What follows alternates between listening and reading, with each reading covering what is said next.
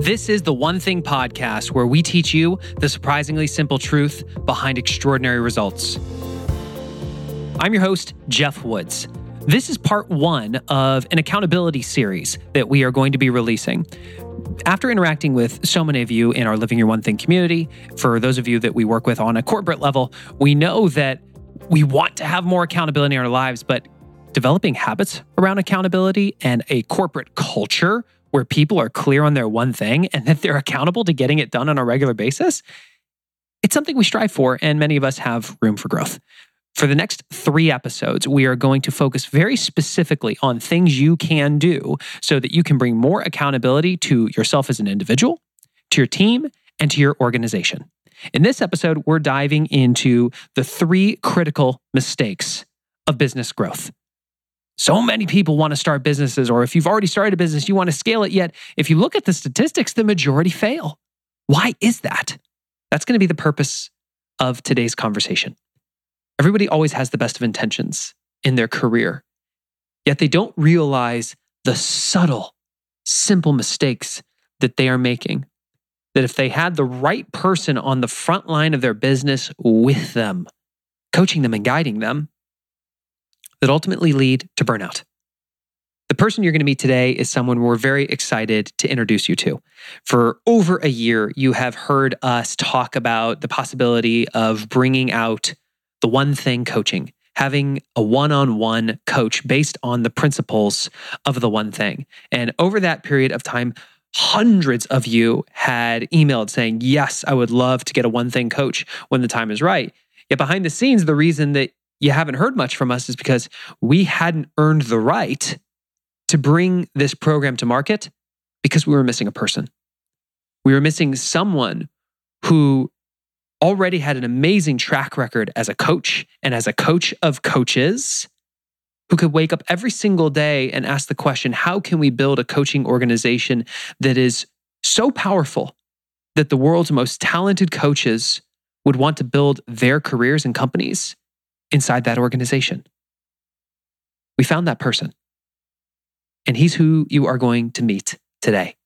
Over the last 5 years, he has personally led over 9,000 independent coaching calls. He has had conversations with business owners from across all industries. And he has a very unique perspective on what those mistakes are that you may be making, that if you don't get a hold of them right now, will lead to burnout and ultimately possibly to the loss of your business. As you go through this episode, ask yourself the question, who are the other people in my world that need to hear this conversation? Get clarity on those names so that you can share it with them today, because these things that we're going to cover today, if you get ahead of them, could lead to extraordinary results in any area of your life. If you find yourself being interested in what it looks like to have more accountability in your life, go to theonething.com/training. That's with the number 1 in the URL, and you will see the various opportunities you have, whether that be becoming a member of our Living Your One Thing community. You'll see a button right at the top of the page about that, and you can learn how to have weekly 411s with your team for accountability, whether it is on a corporate side, getting certified to bring this to your organization or having us come out, or at the highest level, getting a coach. Someone like Abe, who can be on the front line of your business with you week after week. You will find all of that at theonething.com/training. With that, let's get into this conversation with Abe Shreve.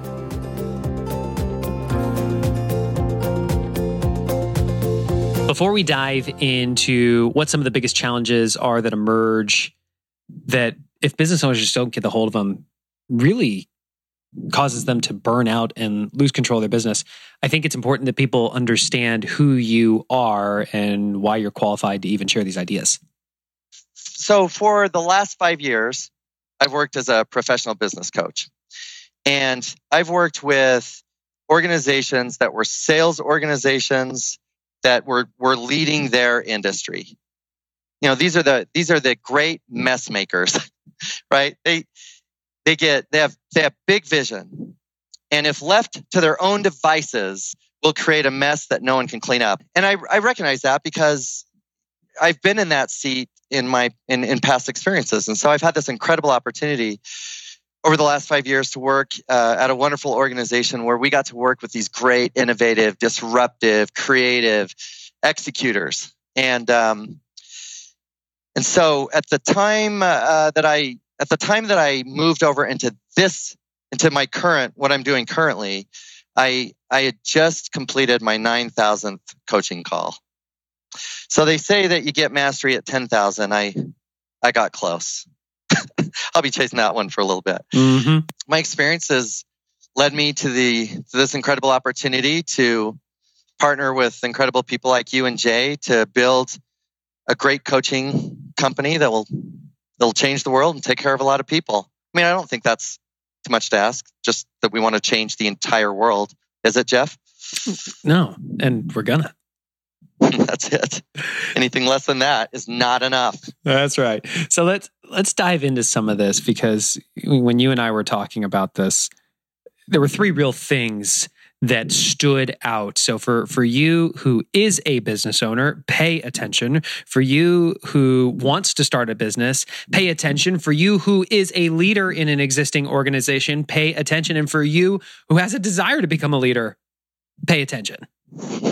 What's the first thing, Abe? What's that one thing that you see business owners not doing that if they started doing would actually lead to them building a successful, sustainably profitable business? So the first thing they don't do is they don't line up the dominoes. Now, this is what it means. They don't have a very clear and transparent and well thought out business plan. I think this is really powerful for people to understand, Abe. What do most of them do? So what most of them do, especially in the early on stages, as they're learning the business lessons and as they're still in that exciting launch phase, they'll have a tendency to run the organization based on passion and adrenaline and kind of this philosophical, we're going to come early and do more and stay late, and we're all in and we buy in. That's kind of the spirit of it. And eventually what happens is no one can run forever. Nobody can run forever. And so in the absence of a great business plan, in the absence of a roadmap, the ability to say, this is what we're doing, people start to get lost. They start to fall short on expectations that have not been clearly defined for them. And so you can that fast start to look at people and think, well, maybe they're not the talent I thought they were. And talented people can start to feel like, gosh, this company, we don't have it together here. We're lost. We're reactive. A reactive culture is a culture based on fear. So there's really something about acquiring the skill, taking the time to build out a clear business plan that begins with what do we want at the end of this period of time, typically a year. What do we want at the end of the year? And it walks all the way back to what are the levers that we have to pull week one that put us all on a course to achieve this business plan. Which, for folks who have been following the models behind the one thing, Abe's referring to a GPS, which is a one-page business plan, and a 411, which you can find both of those if you go to theonething.com with the number 1 in the URL and click on free stuff. You will see them there on the first page. I think the thing that's really interesting about this, Abe, is we see a lot of people who will do a GPS or their version of a business plan. They'll say to themselves that they have a business plan. And if we followed them around with a camera and watched their every single move, what we would see is them walking in with the latest idea, sharing it with their team, and running through walls without asking, where does this fit in my plan? Talk about that a little bit. Oh, dude. I'm just going to kind of lay myself out there. Can I be vulnerable with you? I'm going to be vulnerable with you. Do it. All right. So I was bulletproof until 5.5 months ago. Do you know what happened 5.5 months ago? You started this company. I went into business with my business hero. And in my mind, and by the way, I didn't even define this until just recently. In my mind, I thought I need to come in and do something really innovative and creative to prove that I was the right selection. That's a lot of pressure, isn't it? Oh, yeah. Which I would never coach someone to do that. We would always coach someone, what are the proven models? Who has done what you want to do in a successful way? Let's start with that. And we'll be creative later. It took me a little bit to realize that these things just apply to me. So when we talk about, let's go with the 411, for example, we build the business plan. Maybe there's an annual retreat. Everyone's excited. We all go to dinner. It's a great moment. We got it all planned out. Inevitably, we're just then going to break into the day in, day out rhythm of executing the plan. And all of the emotion that we felt at the retreat where we bonded and we threw axes with each other and we did these activities together, all of that is going to go away for a little bit. And we're just going to be focused on the day in, day out activities of delivering our plan. By the way, I have gone to my team and I've said to them, these are my natural tendencies. I have a tendency to get an idea that I think could be important to us and bring it to you in that moment, which, by the way, is not great leadership. Because if we're a company that's built on the principles of the one thing and everybody has a 411, which to me, your 411 is the highest declaration of your priorities. So if we're clear on that, and I just come racing in with something and I'm like, hey, I want you to do this now. We need to have this. If I do that, I'm going to diminish the capacity of the talent in our organization. I tell them this. I tell them right up front, this is a natural tendency of mine. And if I do this, feel free to say, what do you want me to replace on my 411? I give them the script. So I want to make this really actionable for people, Abe, because I think you've mentioned a few things that are really important. You mentioned the idea that even before the year began, having some type of retreat, which this is the reason we've been doing the One Thing Couples Goal Setting Retreat, because whether it's your significant other or your team, for you to sit down and actually co-author what your goals look like and then to establish a business plan and 411s that match, that's what we do. Which, for those of you, if you want to join us when we facilitate it later this year, go to theonething.com/event. You do your retreat. You get your GPS done so you're clear on the business plan. Everybody has their 411s, which are their declaration of their priorities as to how that flows and reflects the business plan. And then it's every single week reviewing it. And when leadership swoops in with the big new idea, which we often do, you say what? Yeah, these are my two favorite questions. When something comes down the pike, where on my 411 does this thing appear? And if it doesn't belong on mine, whose 411 should it be on? Yeah. Because it's really critical that that we have the culture that understands that we're going to benefit today from what we know today that we didn't know yesterday.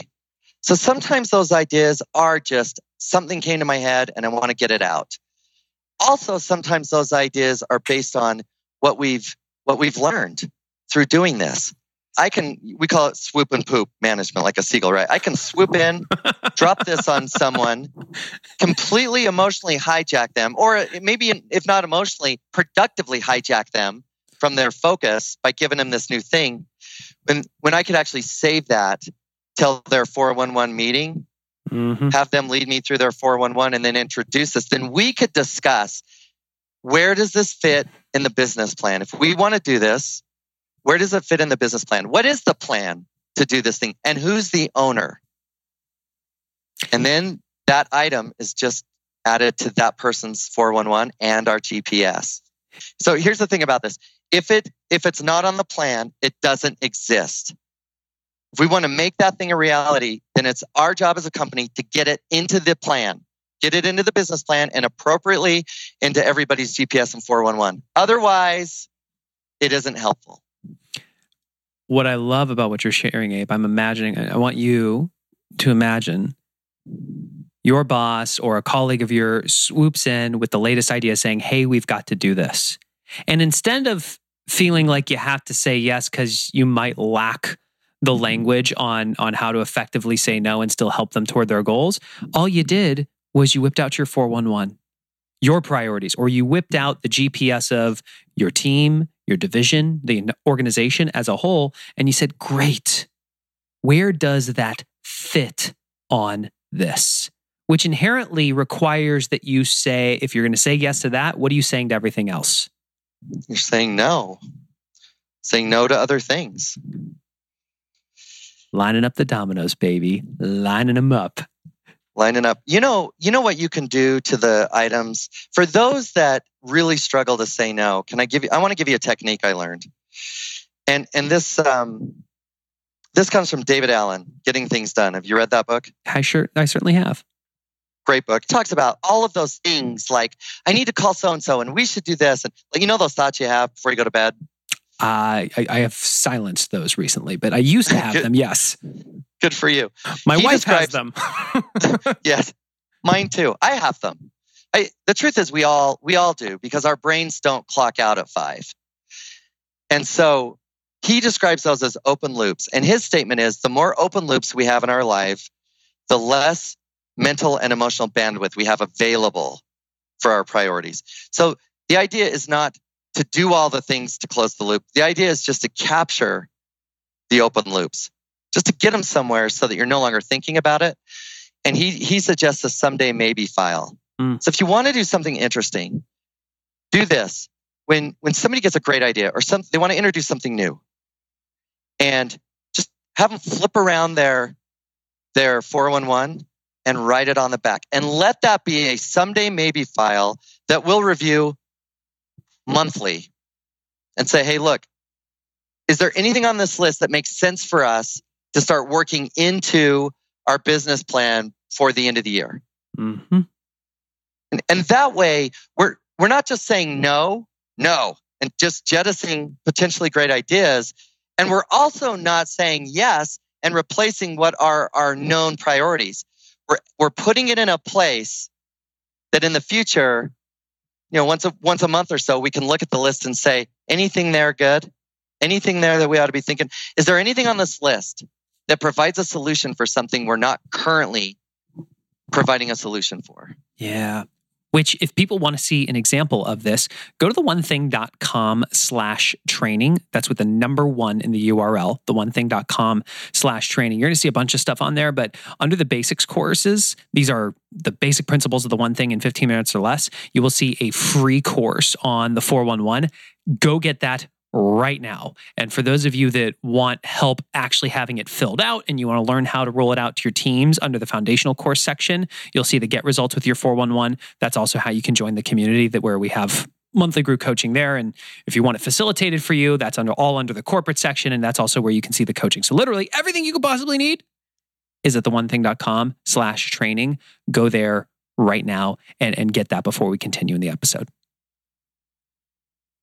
Which, if people want to see an example of this, I would pause the episode real quick and go to theonething.com/training. That's with the number 1 in the URL. And there are multiple things on this page that you're going to see are going to support you through this. First, under the basics courses section, these are the basic principles of the one thing in 15 minutes or less for free. There's a free course on the 411 that shows you a really high level what this looks like. If you actually want it facilitated for you and how to roll it out to your teams, that's where you can go to under the foundational course section. Get Results with Your 411 is an incredible course. It'll also show you how you can join our community where we have monthly group coaching calls around the 411. So I definitely point that out. And if you want to become the person who has really high level of mastery on this, under the corporate and coaching section, you can either learn more about the certification program or how we can come out and facilitate it for you. And at the highest level, having a coach like an Abe be able to hold 411s with you on a weekly basis. So all of this is available when you pause the episode right now and go to theonething.com/training.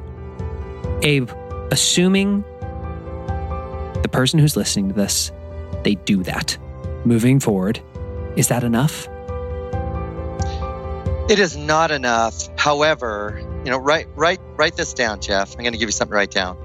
Awareness alone will do 50% of the heavy lifting. Awareness alone will do 50% of the heavy lifting. So it's not enough.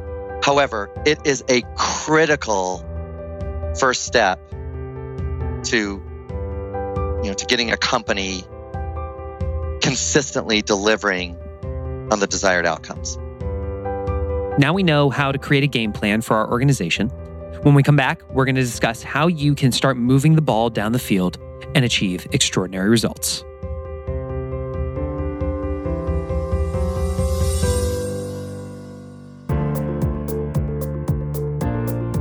Have you heard about Gusto? Gusto's one thing is helping small business owners run payroll and file taxes. Something that for many of us business owners isn't our one thing. And if you're still wearing those hats, you have an awesome opportunity to seek leverage. So many of the old payroll processors out there were not designed for the way that modern businesses operate today, and Gusto is. That's why 90% of customers say that switching to Gusto was easy. 85% of them say running payroll is now easier than it was with their previous provider, and 74% of customers say that it takes them 10 minutes or less to run payroll with Gusto. It's because Gusto was built for small businesses from the start. It works with you. Unlimited payrolls, off-cycle payrolls, multiple states, multiple schedules, you name it. Gusto works with you. Everything in one place, all online, so that you can stay organized and take care of your business. And it integrates with your favorite tools to make your life easier. Tools like QuickBooks, Xero, Google, and more. Gusto's turning old school payroll on its head, and it's getting even better. It's why they won Best Online Payroll for 2018. Listeners of the One Thing podcast can get 3 free months when they run their first payroll. You can try a demo and see for yourself today at gusto.com/one. That's gusto.com/ONE. Gusto.com/one. As leaders, we want to teach others in our world how to think so they can get what they need when they need it. Gary Keller would say that is the definition of leadership, teaching others how to think so they can get what they need when they need it. You hear Abe in this episode talk about that first fatal mistake that you might be making, which is not lining up the dominoes. The question is, how can you possibly line the dominoes up, whether it's in your business, in a marriage, in your physical health, if you don't know how to cast a true vision, and based on that vision to work back and lay out a plan so that at every single moment you are clear if you are on or off track. This is the reason that the events that we hold based on the One Thing, our mid-year reset retreat and our couples goal setting retreat, are focused on this. And upcoming, we have our couples goal setting retreat, which if you have a significant other, we would ask you the question, are you setting goals independently of each other, or are you co-authoring them together? And if you are a part of a team, or if you have a business partner, are you just casting your vision for what your role might look like? Or are you sitting down together and based on the vision of the organization, are you identifying what your definitive priorities will be that you will own and drive throughout the year? This is what we walk you through over a day and a half. Jay Papazan, myself, and Kaylin Less, our community manager, will guide you every step of the way. All you have to do to learn more is to go to theonething.com/training, and you will see under live experiences information about the goal setting retreat. You can also see the reset retreat there. We hope that you choose to join us because tickets are now officially over half sold out, and we have a bunch of big corporate orders coming through here pretty shortly. So if you are interested in learning more, do it now. Go to theonething.com/training to learn more about the One Thing Couples Goal Setting Retreat. And we hope that we will have the chance to work with you live in Austin. So to recap for you who's listening, the first mistake that I'm hearing Abe share is not lining up your dominoes. And that's not that you once sat down and did a business plan. It's that you actually have models and systems that ensure that you always have a plan, both for the business as a whole in the form of a GPS, a one-page business plan, and for yourself personally, your priorities, and for every person on your team to have a list of their priorities, meaning a 411. And that when things pop up, that instead of asking the question, should I say yes, no, trying to figure out the language around that, you simply whip out your 411 or you whip out the GPS and you ask, if I say yes to this, what am I saying no to? That way, you're always knocking down the things that lead to extraordinary results over time. What's that next domino?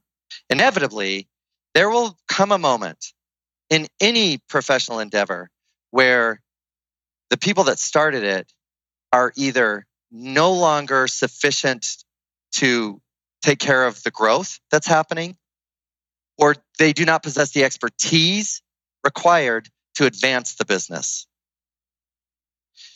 Which means that we're going to need to look at proper leverage.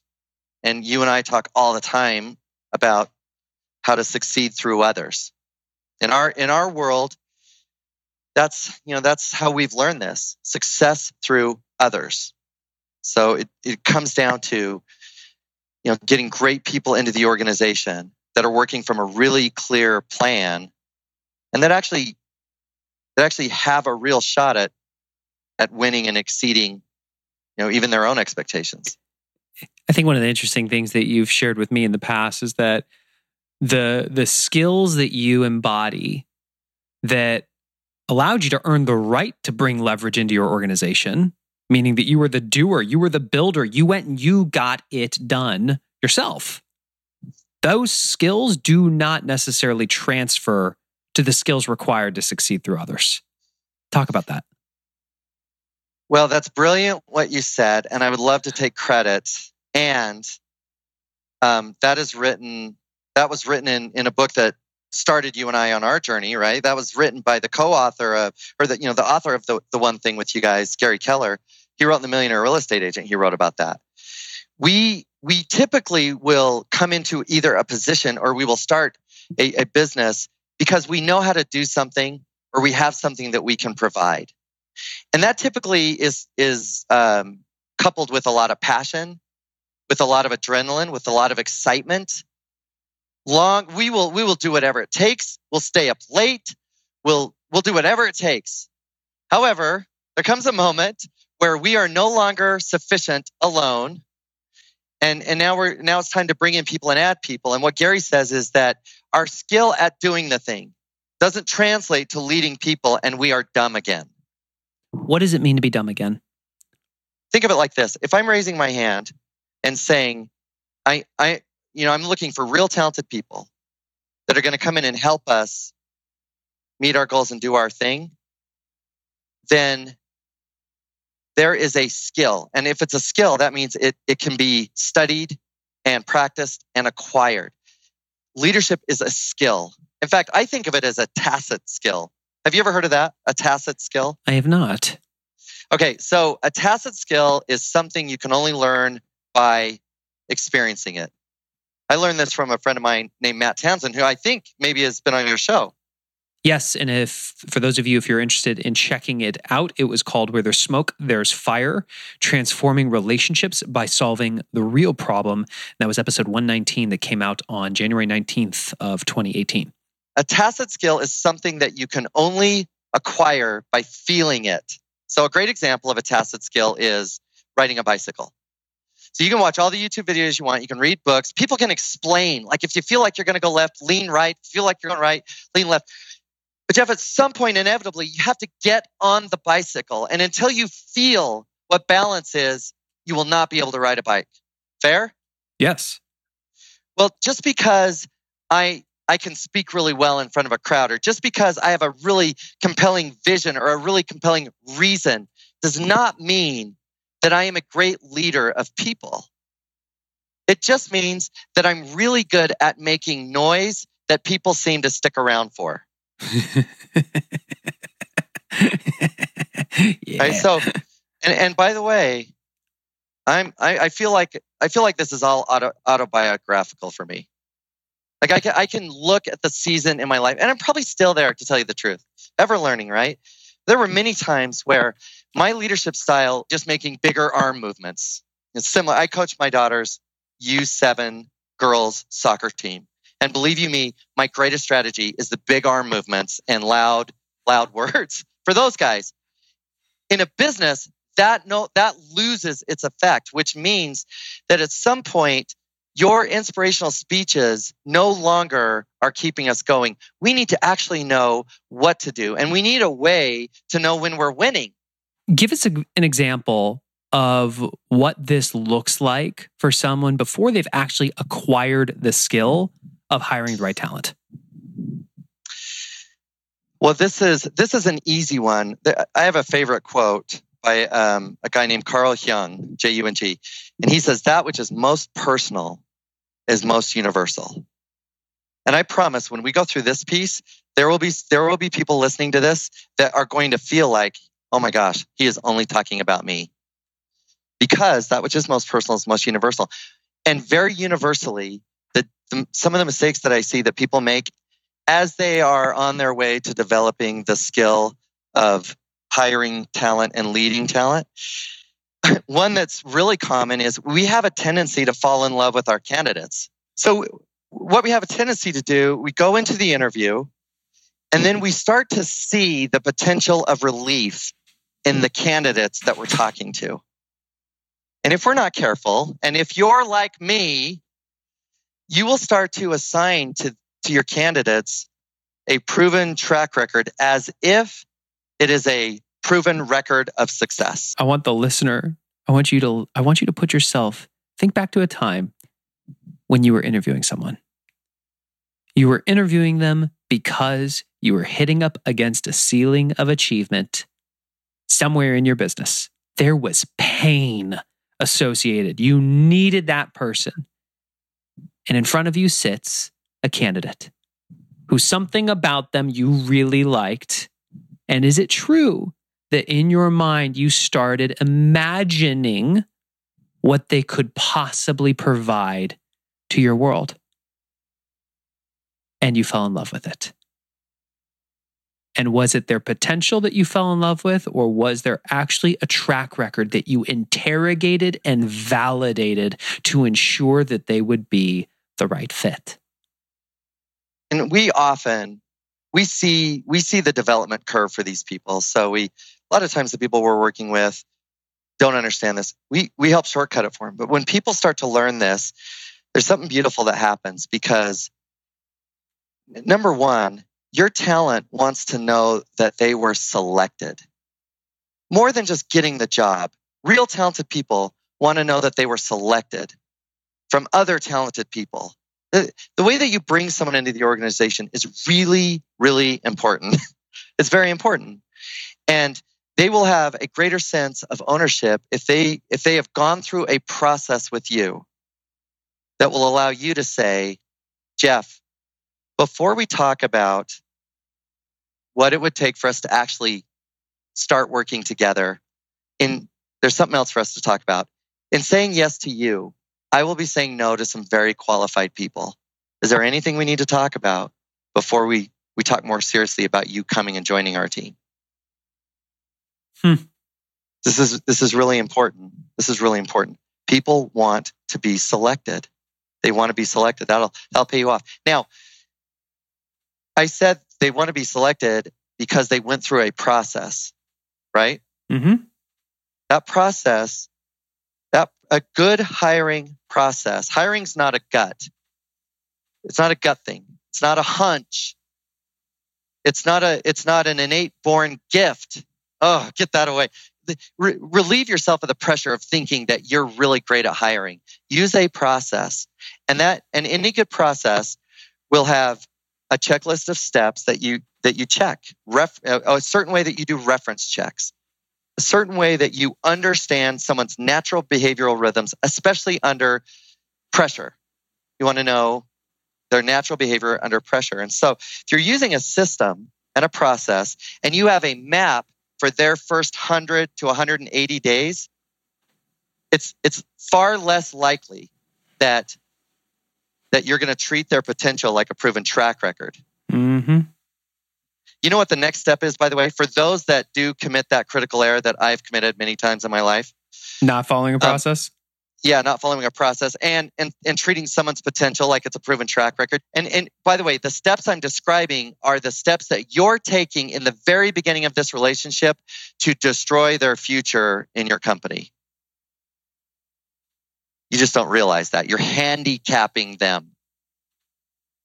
And so the next step that people take from this is they're so excited about this person and they feel relief. Before there's any real reason, before there's a result, they feel relief with this thing that has been a plague to them or this pain point in the company. And once they feel relief, they immediately start to underlead that new talent. What does that look like? Again, it kind of comes back to point number one, right? They don't have a written plan for their first 180 days. Now, that same mentor that you and I have talked about, Gary Keller, I heard him once say in a room of 18,000 business owners, he said that adults learn by seeing it done 7 times. So if I don't have a plan for you, I just think you're so unbelievably talented that you're the one. You're a rock star. You're gonna solve this, and I just throw something at you that typically is a mess, and then I step back and I let you do it. There's a couple things that are going to happen. Number one, you are in no time going to move out of the euphoria, that kind of the honeymoon period of having been selected, into the stressful period of, I now need to prove something. I need to produce something. I need to achieve something. I need to show that my learning curve is trending in the right direction. And I have no structure to do that. Mm-hmm. And typically this means people get creative. And when they get creative, they don't meet expectations. And by the way, those expectations, this is the mess it is. Those expectations are often undefined. So you've got a leader that had an expectation that wasn't defined for someone, and now they're not meeting that expectation. And whose fault is that, by the way? The leaders. In our family, we call it creative listening. If you really cared, you'd know what I was thinking. That's awesome.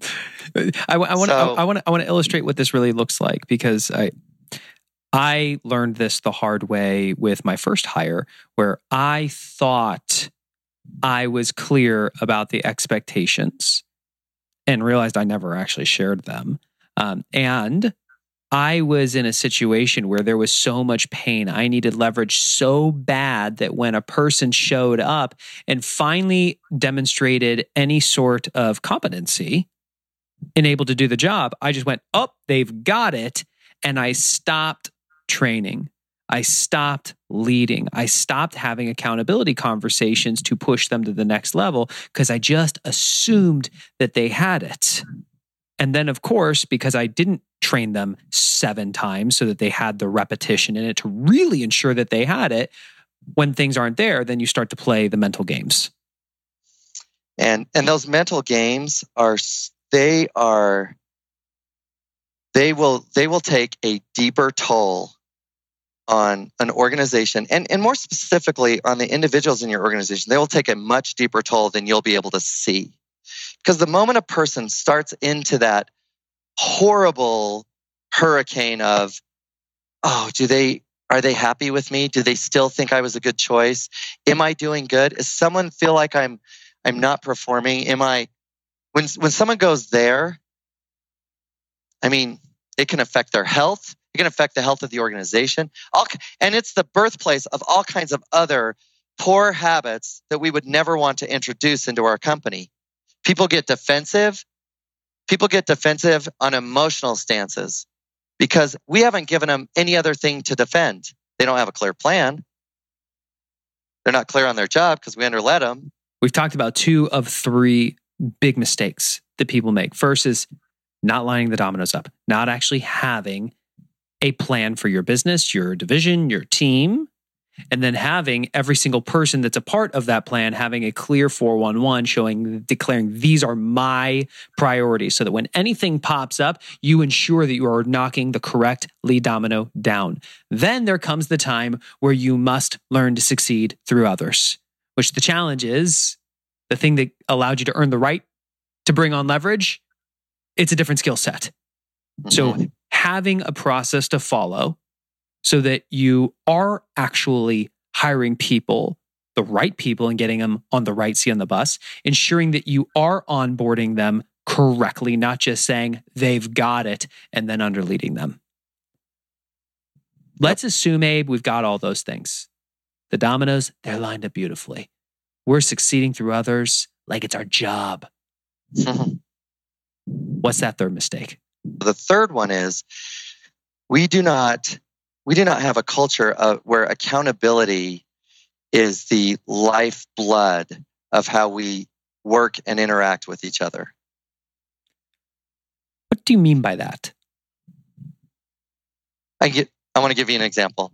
Let me give you a little analogy if I could. Are Sure. you a runner? Do you run? I used to. Okay. So I like to run. I've run many half marathons. I like that one because it doesn't require much. I did run one full marathon, and at the finish line, said to my sweet wife, "If you love me, you'll never let me do this again." And she is holding me to it. She's holding me to that. Now I have to be really careful. However I come across whatever finish line I have, I tell her, "You can't hold me to any commitments I make for 48 hours." I need to forget that it's the worst pain I've ever had and start to just remember the good. So think of running a marathon. I want you to think about that. Just imagine that I'm a runner. You see me. I'm excited about what I'm doing. I've got my running shoes on. I'm running, and it's exciting to me. And you come up next to me and you're like, "Hey, you're running. Can I run with you?" And my response is, "Oh my gosh, somebody wants to run with me." Yeah, you can run with me. Here, stand here. And pretty soon there's somebody else that comes up and they're like, "Hey, can I run with you?" And I'm like, yeah. Where are we going? Where are we running? We're just running, man. We're just running. Well, okay. So we just keep running? Run faster. Run further. Awesome. This is exciting. I want to run further. What's further? You'll know further when you've run it. And then suddenly somebody shows up one day and they don't have on the right shoes. And we're like, what are you wearing? You're wearing your church shoes? We're running. All right, it's okay. We're family. All right, stand up and come on. And then the whole organization slows down because this one person doesn't have the right equipment to do what we're doing. And then one day somebody shows up late. So you got all these people that want to do something. They're standing there. They're ready to start running. And you're going to either stifle the forward progress of all of these committed people while we wait for the one, or you're going to leave the one, sacrifice them, if you will. And by the way, need I remind you, nobody even knows where we're running. What we have talked about today, Jeff, is we have said, this is the course. We're going to run from this point to this point. And there's a lot of other things that we could talk about with this, a big why. However, to stay consistent with these critical points, we've defined the running course. We've defined how long we believe it will take our group to do each mile, which means we have markers posted at every mile. We know what mile we're going to take a drink. And we know at what mile we're going to eat some food. We know where the sacred porta potties are. And when somebody comes to run with us, before they can join our team, we will ensure that they're prepared to come in with the right equipment and to be there at the right time with people that will help them get up to speed with us. So that if we believe they're talented enough to come and help us progress, we are putting them in a position that they can really win. That's what all of this is. And there are so many people out there that are like, run faster, run more. Where are we running? It doesn't matter. And for those organizations and for those people whose whole strategy is run faster and further, and you'll know what it looks like when you've done it, those are the companies where we learn the vital lesson that everybody stops. You either choose where you're going to stop, or your people simply can't go further, and they're done. They're done forever. And you'll hear in companies like this, you'll hear people say things like, and I'm going to step on some toes. And so, for those that want to send the serial killer my way, I live, Jeff, what's your address? No, just leave it. I'm going to step on some toes right now. What happens is we start to say things like, we're family. We're family. Our culture is like a family. And here we support each other. And these things that in the beginning are the stars that we use to guide us later become the clubs that we use to beat ourselves with. And this is how it happens. Inevitably, the company starts to grow and you'll have some in the organization that will excel in their role. You're now learning how to lead people. You've got weekly meetings. You've got a common language that's happening. And so having a culture of accountability, another way to say it and it's another book. And I don't know if you've had this gentleman on, but Extreme Ownership. Have you read that book, Extreme Ownership? Yeah, we had Jocko on the podcast back in episode 95 that came out on November 30th of 2017, entitled "Why Extreme Ownership and Discipline Creates Extraordinary Leadership and Results." That's it. Well, in a nutshell, Jeff, what is extreme ownership? If you're the leader, it's your fault. In every single situation when something goes wrong, to look in the mirror and ask, where's my DNA in this? Now, the coach in me, my coaching nerve just started to tingle, and I would adjust it slightly for our purposes and say, I'm going to borrow from Ritz. I think this is Ritz Carlton. Who gets the problem owns the problem. You can find so many different examples of this, and with our partner, and in our partnership, it's not only okay if you make a mistake. It's encouraged as long as you're not pointing at others, shifting blame, and as long as you're looking to catalog the learning and understand how we'll do it different now.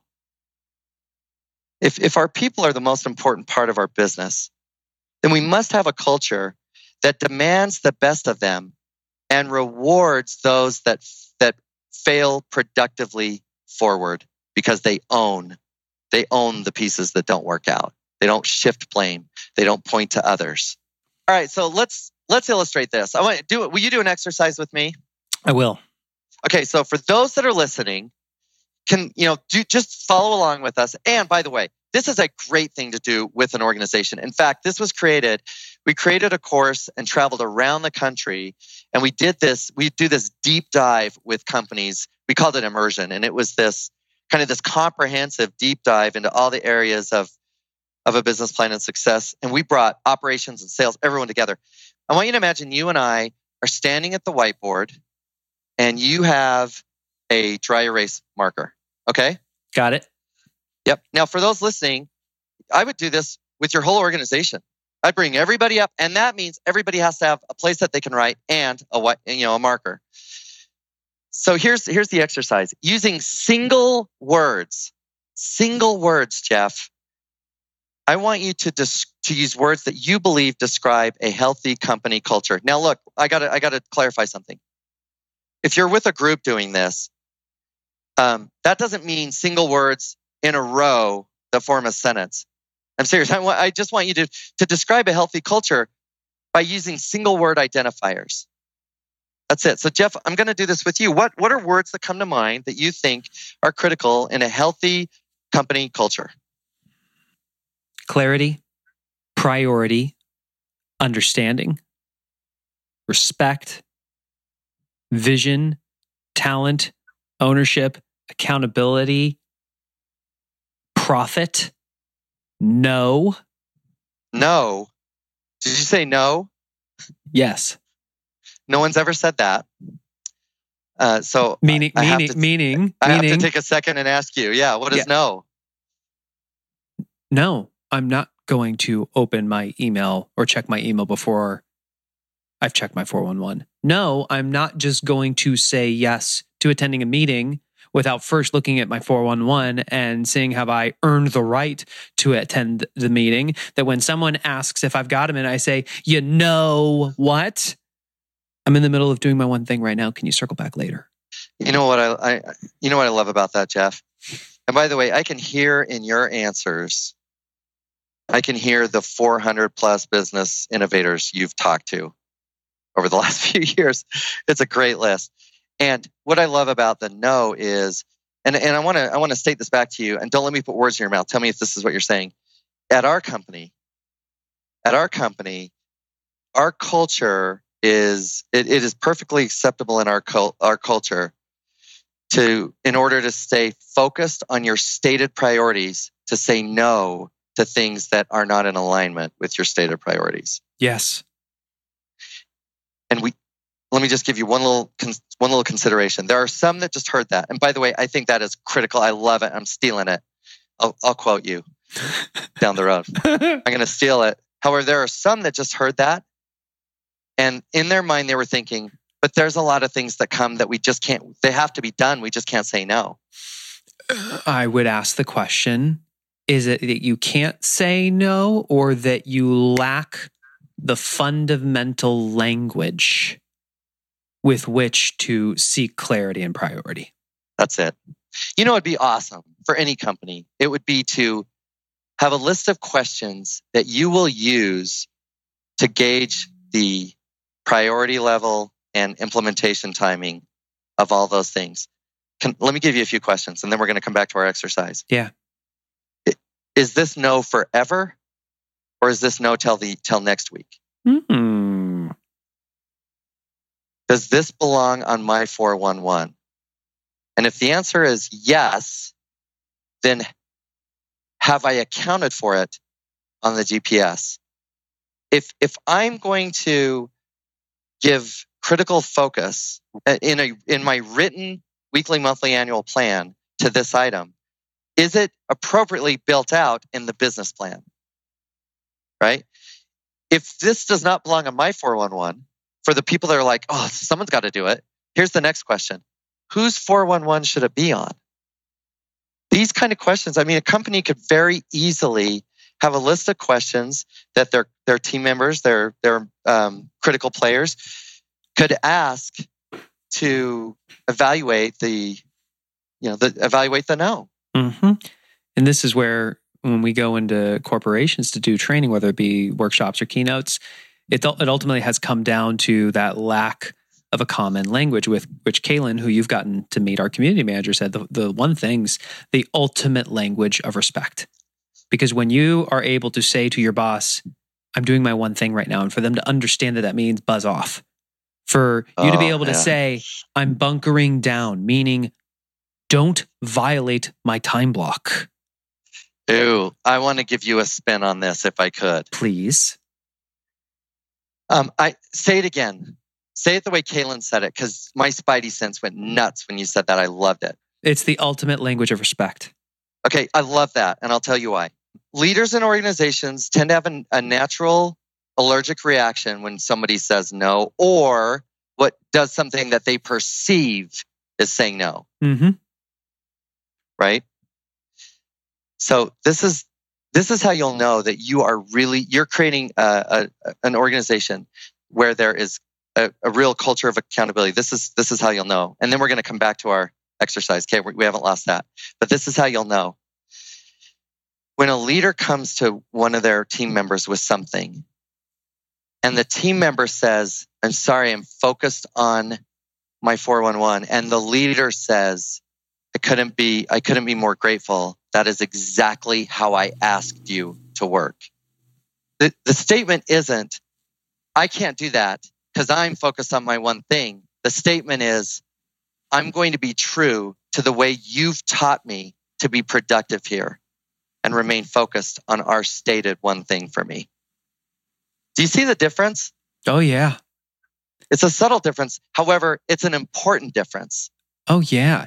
For people, just a few episodes before this, if you guys go back to the episode that was released on September 10th with Brindley Tucker about hiring top talent, if you fast forward to the end, I want to say it was around 50 or 55 minutes in, I did an interview with Kaylin about what her first 4 or 5 months have been like. And just, she's read the book, and yet there were doubts about, can you really live this in an organization, and what she has really discovered going through it.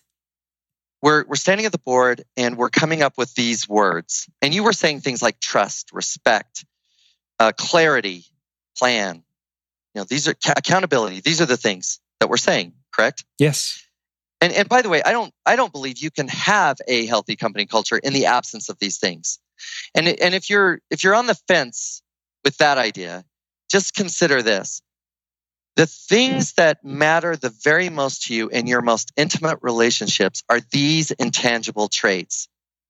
I don't believe you can fully experience love in the absence of trust. I don't believe you can fully experience trust in the absence of communication or encouragement or dedication. These kind of things that we have a tendency to name for our company are also often the things that are just the most important to us in relationships, correct? Yes. Okay, so now let me paint the picture. You're standing there, you got the whole group, they've taken a moment, they've written these single words, and you're just going to go through them with them. You're going to be like, oh, cool, happy, fun, love, challenge. You're going to circle them. And what I'll often tell them is, look, if somebody's written the word that you were going to write, just put a check by it. And so you'll have some words that were common that you see checked more than others. Now what I say to them is I say, these are great. Now what I'm going to do is I'm going to write a statement right in the middle. I'm going to write a statement right here. And I want you to gauge your first reaction. Don't say anything. I want you to take your internal temperature once you see what I've written. Ready? So they're kind of on point, right? They're ready. And I simply write, culture is production. And then I turn around and look. Now, Jeff, if I say that to you, if I say, hey, do you have a hard time with the statement, culture is production? What's your answer? Negative. It's not, but you and I were raised by unbelievable leaders that inserted into our development this idea about culture as production, correct? Yes. So without fail, in all the times that we taught this, when I would turn around and look, inevitably somebody would have like a visceral little, because we just talked about all these beautiful, warm, descriptive things that we all want. And now this guy, like a cold-hearted idiot, is saying that production, where did the fuzzies go? Right? There's this little internal dialogue. And when I see someone, I'll often say to them, okay, you right there. What's behind that look? And they'll say basically what I just said. They'll say, it just feels so cold. Feels like it does. Feels like the bottom line matters more than the people. Now, there's a reason that we're talking about this, Jeff. We were talking about how to ensure that you have a culture of accountability in your organization. So consider this for a moment. When you start a business, what you're doing in essence, if people are going to be a part of it, what you're doing in essence is you're raising your hand and you're saying to talented people, I will be the place that you can come and create a future and provide for your family. Here in this company, you can save for retirement, send your kids to college. This is the place. And what I want organizations to understand is that by the time a dollar amount, whether we're looking at monthly or quarterly or yearly, by the time we can look at a dollar amount, point at it and say that's profit, by the time we can say that revenue has passed through all of the tunnels and the tributaries and the trails that take care of that commitment that we're gonna raise our hand and this is where you can earn your living. It has paid for the salaries. It has paid for the benefits. It has paid for materials. It has paid for the place that we work. And by the time it comes out the other end, the moment that it qualifies for us to say it's profit, we should all care that number comes out the same as what we said it would come out when we started this. Because what we're really saying when the company hits its profit number is we fulfilled our commitment to the people here. That's important. So a culture of productivity is more than just everyone's got to do their job and we got to deliver our product. A culture of productivity states that I have a sacred responsibility, if you want to look at it that way, to perform my role to the best of my ability because we are interdependent. And that woman is a single mom with a child in college. And that guy is saving for retirement. And this is more important to him than anything else because his father passed away from cancer. His brother has the same cancer. His uncle just died of the same cancer. By the way, these are all very true examples that we discovered in these courses. I've got to do my part because that young couple just wants to buy a new home. I got to do my part because I told my children that I set a goal to achieve this certain position. And at that position, I could affect more lives for good and improve our quality of life. We should look at profit as a sacred number. We can't do that if people don't understand that we must be accountable. We must have a process where weekly we have the conversation. Did I do what I said I would do? And if I didn't, What will I do to get back in alignment? This is where, Abe, I feel like the word accountability. Some people, they hear accountability and it's a very positive connotation. And for some people, the idea of holding someone accountable or being held accountable feels punitive. Talk about why that's not the case. So I think there's a couple reasons why people struggle with accountability. Accountability. So I'm gonna say the kind of accountability we want. So the kind of productive accountability that pushes an organization forward and creates additional opportunity for all involved. That's the kind of accountability I'm talking about. That kind of accountability absolutely requires some key ingredients. And in the absence of those key ingredients, accountability will turn into a punitive exercise on a schedule. Let me say that again. In the absence of these key ingredients, accountability can turn into a punitive exercise that's weekly scheduled. So let me tell you what I think the ingredients are. I can't hold you accountable to a plan that you're not clear on. You must have a clear plan. I can't hold you accountable to a position that doesn't own a job description. Because if we haven't taken the time to actually map out what are the critical things you must achieve, what are the things you're responsible for, if you don't have clarity on that and you don't have the tools to do your job, then really what we've done is we have positioned you to not succeed. What's the one thing someone can do such that by doing it would make establishing a culture of accountability and productivity easier or unnecessary? Well, so I have a bias. I'm going to come from my bias. I have a bias for coaching. And I believe, Jeff, if you are doing this alone, you're not doing it right. And so you hear it said in many different ways. Have a board of directors. Have a mentor. Success leaves clues. Failure leaves clues. You hear it said so many ways.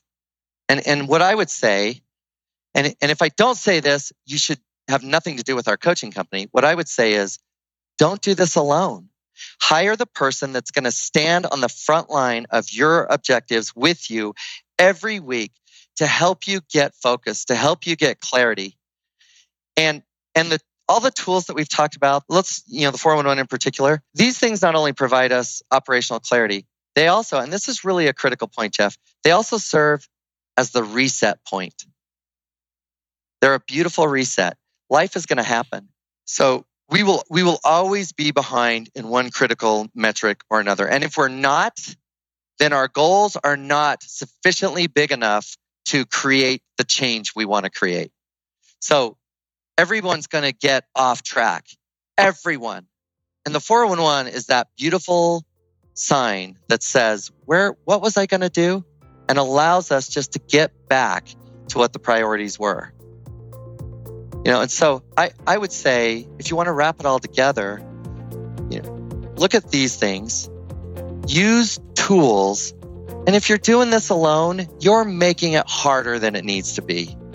Hire a coach that can help you with your plan, with your weekly accountability, and can fly you up 10,000 feet every now and then to see what's coming so we can get prepared for that too. Well, there you have it, our conversation with Abe Shreve. Abe is 100% right. If you are doing this alone, you are making it harder than it needs to be. Wherever you are on your journey, whether you just need help exploring the basic principles behind a 411 or a GPS, or whether you're all the way to the point where you want to hire a coach and have somebody on the front lines of your business, a solution for every single one of you is available at theonething.com/training. We will specifically point out the Get Results with Your 411 foundational course. That is a great way to dip your toe in the water. For those of you that are leaders in organization, have us come out to facilitate this under the corporate section, or you can get certified to do it yourself. And that's also where you can see how you can learn more about getting a coach who is certified in the methods of The One Thing to be with you on the front line of your business each and every week. That's all at theonething.com/training. We want to recap the 3 mistakes. First is not lining your dominoes up by having the right models and systems in place to ensure that you as a leader are clear on where you are marching the company and that every single person in your world has absolute clarity on what their priorities are to contribute to your business plan. Second is learning to succeed through others. Being able to develop the skills so that it's not about you being an independent contributor, it's about you coaching others to achieve extraordinary results. That means having the right process to hire them, the right process to onboard them, the right process to ensure that they're on the right seat on the bus, and for you as a leader to ensure that you are training them correctly so that you're not just assuming that, quote, they've got it, and then you underlead them. And finally, it's about establishing a culture of accountability and productivity. Because the truth is, if everyone feels an obligation for producing in their role and doing what's required to contribute to building a sustainably profitable company, what you're doing is you are honoring the commitment that you made to every single person in terms of providing for their family and creating the abundance in their life that they are looking for. If you find yourself saying, wow, that seems like a lot, the path to getting everything you want starts by getting just one thing at a time. What's the one thing you can do, such that by doing it, everything else would be easier or unnecessary? Maybe you need to complete your GPS for the upcoming year. Maybe you need to go through and do a 411 with your team. Maybe you need to sit down with your team in front of a whiteboard and really ask, what is our culture in one single descriptive word? What does it come down to?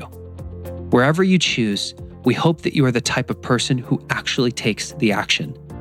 And if you believe what Abe says, that a great place to start would be to get a coach, please go to theonething.com/training. You will see an option there for One Thing coaching. These coaches are certified in all the models and systems that we have to line the dominoes up. They're certified in our hiring processes, which we have completely nailed down, and all the processes so that you can establish that culture of accountability and productivity. It's already laid out, and you will have that coach with you on the front lines of your business to help you every step of the way.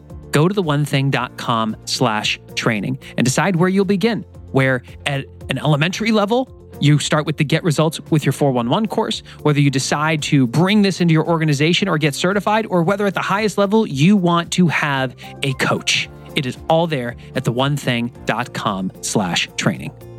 We hope that as you went through this episode, you were able to identify those people that you know need to hear this. The question is, how will you share it? Maybe it's a text message. Maybe you go up to them and grab their phone and help them find and subscribe to the podcast. Whatever it is, understand that this is not just about your development and your road to mastery, which we love that you're on. It's about empowering them to go on theirs. And that's when you begin to find more fulfillment in what you're doing. If this episode has brought value to you, we would really appreciate if you would leave us a rating and review on your podcast player of choice. And we look forward to being with you in our next episode, which will be part 2 of the accountability series, where we sit down with someone who will drop some knowledge bombs on how you can dive deeper and create a culture of accountability with your people. That's coming up in the next episode of the One Thing Podcast.